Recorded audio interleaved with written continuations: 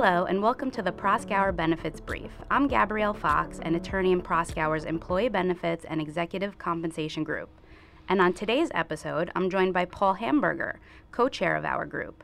In this 10-part series of podcasts, we will explore the basic COBRA rules applicable to group health plans. In this podcast, we'll explore some of the important considerations in dealing with COBRA's election rules. Paul, to get us started, walk us through what we will cover in this podcast. In a separate podcast, we reviewed the COBRA notice rules. COBRA notices are really the key to the ability of qualified beneficiaries to make their COBRA elections. Now, we're going to focus on the actual COBRA election rules themselves. To put a structure around it, here are some of the key points that we want to think about. Number 1, when do elections have to be made? Number 2, who can make the election? Number 3, what happens to coverage during the COBRA election period? And number 4, what are some of the tricky COBRA election rules? Great, let's get started. Before we get to some more challenging issues, let's cover the basics. Isn't the COBRA election period stated simply as a qualified beneficiary has 60 days within which to make a COBRA election? You know, that's a good general rule. There is a 60-day election period under COBRA coverage.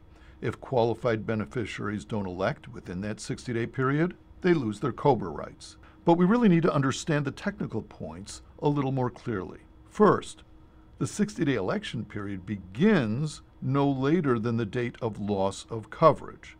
So, for example, if somebody terminates employment and the plan provides coverage to the end of the month, the 60 days has to start no later than the end of that month. Next, importantly, the 60-day election period cannot end any earlier than 60 days after the later of when the plan administrator has provided notice of COBRA rights or the loss of coverage itself. This is why it's so important to make sure that COBRA notices are provided in a timely fashion. If the administrator fails to do so, the election period technically may not end until 60 days after the notices are actually provided.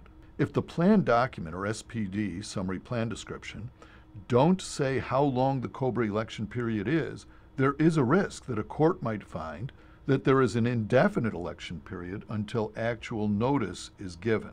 So there's a general rule here at play. If qualified beneficiaries would lose their rights if you failed to comply with a time period, you really cannot enforce that time period any earlier than you tell them about it. Finally, note that the 60-day election period applies in a similar way for multiple qualifying events.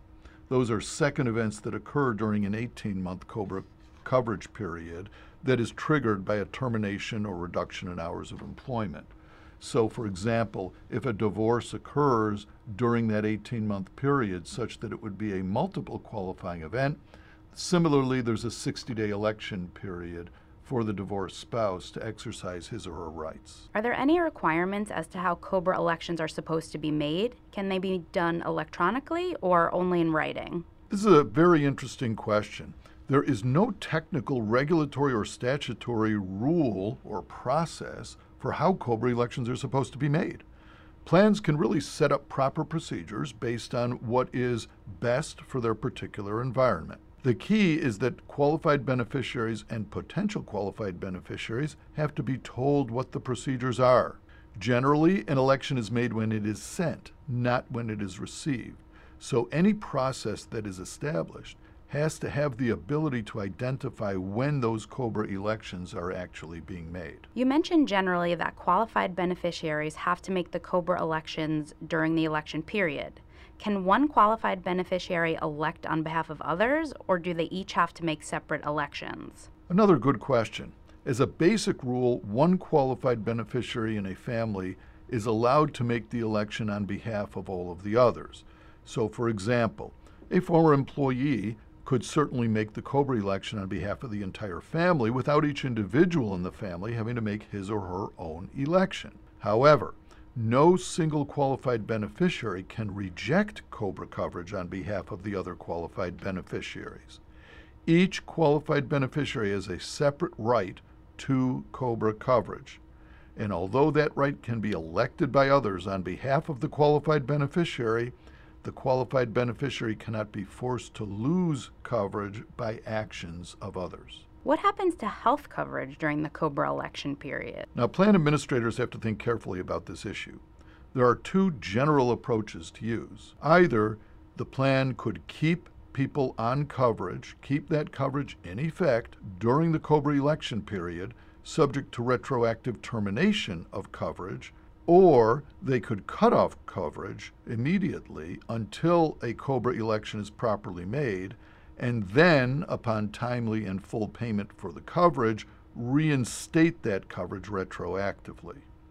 The second approach, where you terminate coverage and retroactively reinstate it, is the typical approach. However, there are some instances where plans may decide to keep that coverage in effect, as it might be administratively a little bit easier to work with the health insurer or other provider, but there is more risk associated with that first approach rather than terminating coverage and retroactively reinstating it when there is full and timely payment of the COBRA premium. What about some of those tricky rules you referred to? For example, what happens if someone becomes incapacitated during the election period? How can they make a timely election? This issue has really been the subject of a good amount of litigation. The general rule is that if someone is incapacitated during a COBRA election period, or even during a COBRA premium payment period, that time period is tolled until someone is appointed to act for them. Tolling means that the period is held in abeyance for a limited time period. Once someone is appointed to act for the incapacitated individual, the time period then continues to run from that point forward. Here's another tricky question. Suppose a qualified beneficiary waives or rejects COBRA during the 60-day election period, but then changes his or her mind, still within the election period. Can the qualified beneficiary then elect COBRA? Yes, qualified beneficiaries are allowed to change their minds during the COBRA election period. However, if that happens, in other words, if a qualified beneficiary first rejects COBRA coverage and changes his or her mind and decides that the individual wants COBRA coverage only has to be provided prospectively from the date of the new election forward. This has become something of a planning opportunity for plan administrators. They will sometimes seek an affirmative waiver or a rejection of COBRA coverage in order to mitigate exposure to a retroactive COBRA election. Plan administrators should be careful here, though, and avoid any undue influence on COBRA qualified beneficiaries' decisions. This might lead to further issues or complaints down the road. Thank you, Paul, for that easy-to-follow summary of the COBRA election rules. Clearly, there's a lot more to think about than just the general rule that qualified beneficiaries have 60 days within which to elect COBRA coverage. And thank you to those who joined us today for this Employee Benefits podcast. Please join us for future presentations in our Proskauer Benefits Brief podcast series. And keep an eye out for more employee benefits and executive compensation insights on our Proskauer ERISA Practice Center blog. Also, be sure to follow us on iTunes, Google Play, and Spotify.